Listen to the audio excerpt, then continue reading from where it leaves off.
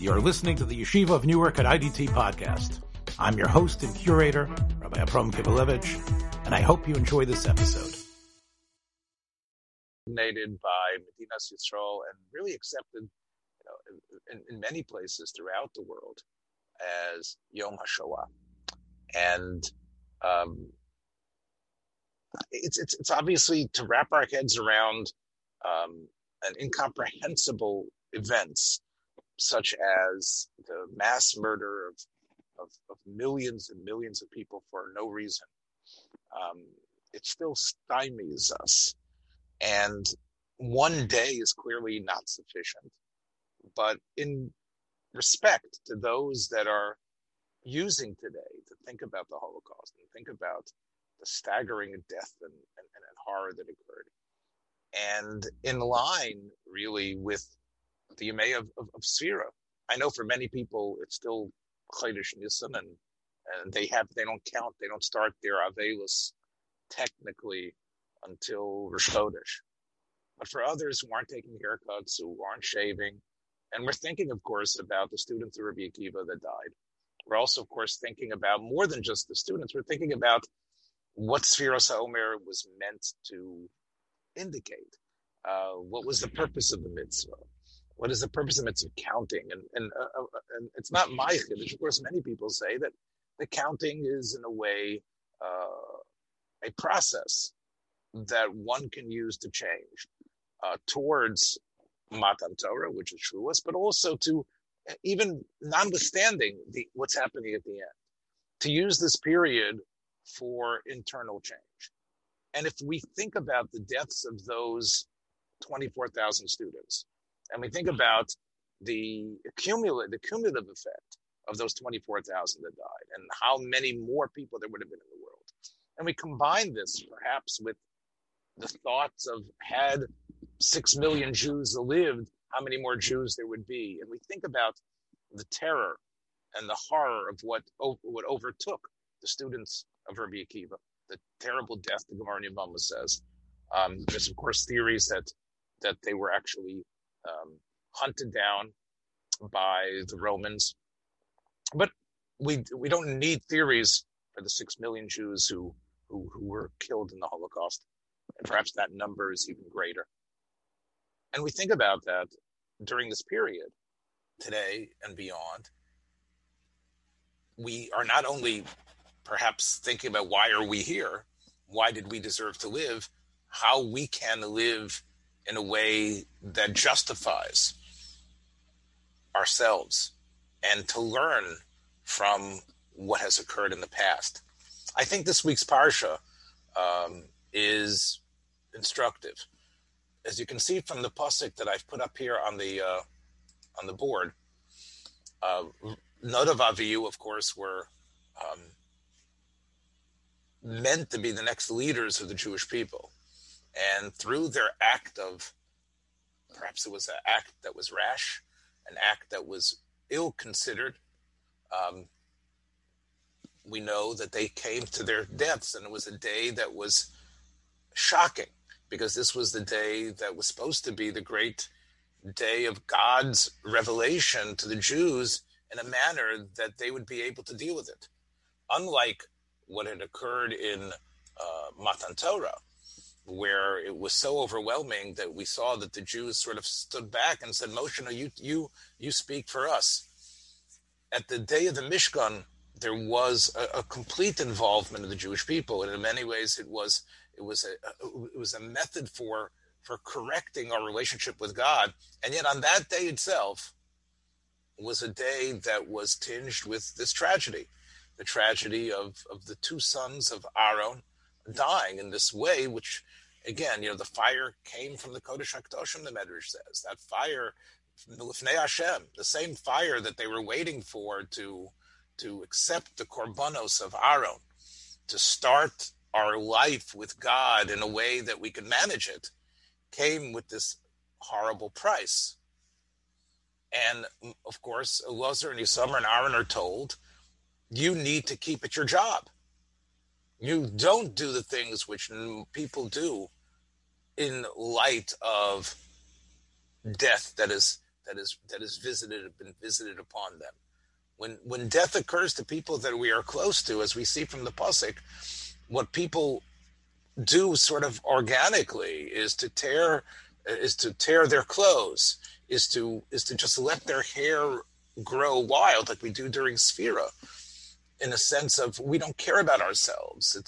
It's sort of like we're not into our own bodies and into our own prettiness and self-involvement. We actually are, we disconnect. It doesn't say that we fast. It doesn't say that we flagellate ourselves, which is part of what I was in the blurb that I sent out to everybody. But clearly, the people are told, even though you would want to do this, you don't do this. VeAchechem kol Beis Yisroel Yivchu es hasreif asher soraf Hashem. Your brethren, kol Beis Yisroel, they will cry over at this moment, at this sereifa, that has been consumed. Now, Rashi, as you can see,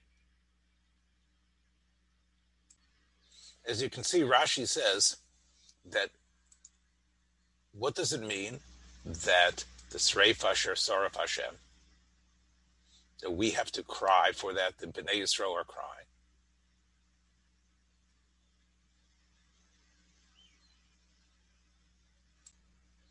Rashi points out, Mikan shetzorosam shel talmidim chachomim mutelis al hakol hisavel bo. Now, the normal pshat in this pasuk, without Rashi, would be, everybody will cry over their deaths. You can't, but everyone else will. They will take your place. Everyone, when someone close to you dies, of course you need to show pain and frustration and respect and think about it. And that needs to be embodied in something that you're doing. Not just in a mental attitude, but also in something that shows itself in a physical way. Sort of the reason why when we're in Avelis, again, we don't shave and we let ourselves go and we rip our clothing at the time. But you can't do that, Aaron, Elazar, and Isamar. The rest of Klal Yisrael, they'll do the mourning for you. They'll cry and they'll be in pain. But Rashi doesn't say that exactly.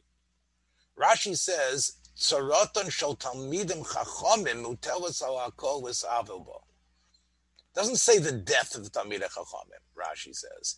The tsar, the difficult situation that Talmidei Chachamim are having, we share their pain. We equate ourselves with their pain. So we're really talking about Aaron and Elazar and Isamar. They're your brothers, Achechem. And they feel for you. You are in pain, the Talmud Chacham. And they, in a way, will cry, not over your brothers. They'll cry on your behalf. Because the tsar of a Talmud Chacham, muteris ala kol v'savel bo. When a Talmud Chacham is bitzar, we have to be bitzar as well. The Talmidei Chachamim represent, in terms of Chazal, sort of the epitome of our people. They're sort of the head, and we are sort of part of that. And therefore, if Aaron is suffering, if Elazar and Isamar is suffering, we need to share in their suffering, and we can do it because we're not working in the Beis HaMikdash. That's the pshat in Rashi. Not that we're crying over Nadav Avihu. It's the tsar of Aaron himself. Now, doesn't seem to be perhaps such a large point, but I think it is. Because it means that we have to feel for the tzara of every Jew. But specifically, we understand the status of Talmidei Chachamim. The Talmidei Chachamim represent, they're bigger than themselves. Anyone's pain you need to be empathetic towards. And you need to come and be Menachem Ovel and be connected, and you can't be cold. But when a Talmud Chacham is bitzar, that, in a way, has to be your tsar. The 24,000 Talmidim or Bekiva, whatever you want to say was negative about them, we need to see them in terms of Talmidei Chachamim. And in that way, we sort of equate ourselves to their tsar. It's mutelas al hakol.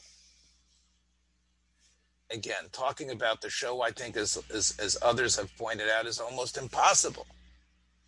But yet we know that, and again, I don't want to get into discussion here because I've talked about it in other forums, that the great equalizer, when people die on Kiddush Hashem, then Rebbe Chanan Wasserman, of course, was one of the greatest Rosh Yeshivas who died in Kiddush Hashem, and the simple Jew who perhaps didn't keep so many mitzvahs who also died in Kiddush Hashem, or was the assimilated Jew who was taken because they found out and discovered he was Jew, and all of them met their death in a similar ways. Perhaps they were all Kedoshei Hashem, and they all are considered tzaddikim or kedoshim. And that's really a topic for a different time.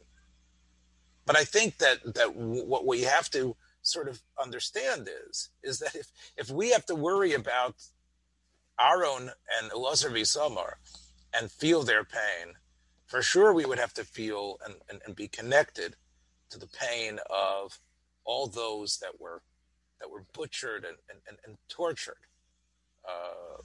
during the periods of the Nazis' rise to power and what they were trying to do during the war. We have to, and there is a chiyuv of lias abel. So how do we do it? What is the best way to do it? And I think that one of the ways that it makes sense is to sort of recognize, as the Rambam says in Hilchas Tainis, that what occurred to others could have occurred to you. And we need to search ourselves for our own averot, our own weaknesses, and try to work on that. So we have to halachically set aside. We talk about what should we do for Yom HaShoah? What should we do for a day? Perhaps what needs to be done is become better people. And is part of being better people crying or making ourselves better? And what would be the method of making ourselves better? So for this, let's turn to... Thanks for joining us for another episode from the Yeshiva of Newark at IDT Podcast. Be sure to subscribe on your favorite podcast app so you don't miss a single episode.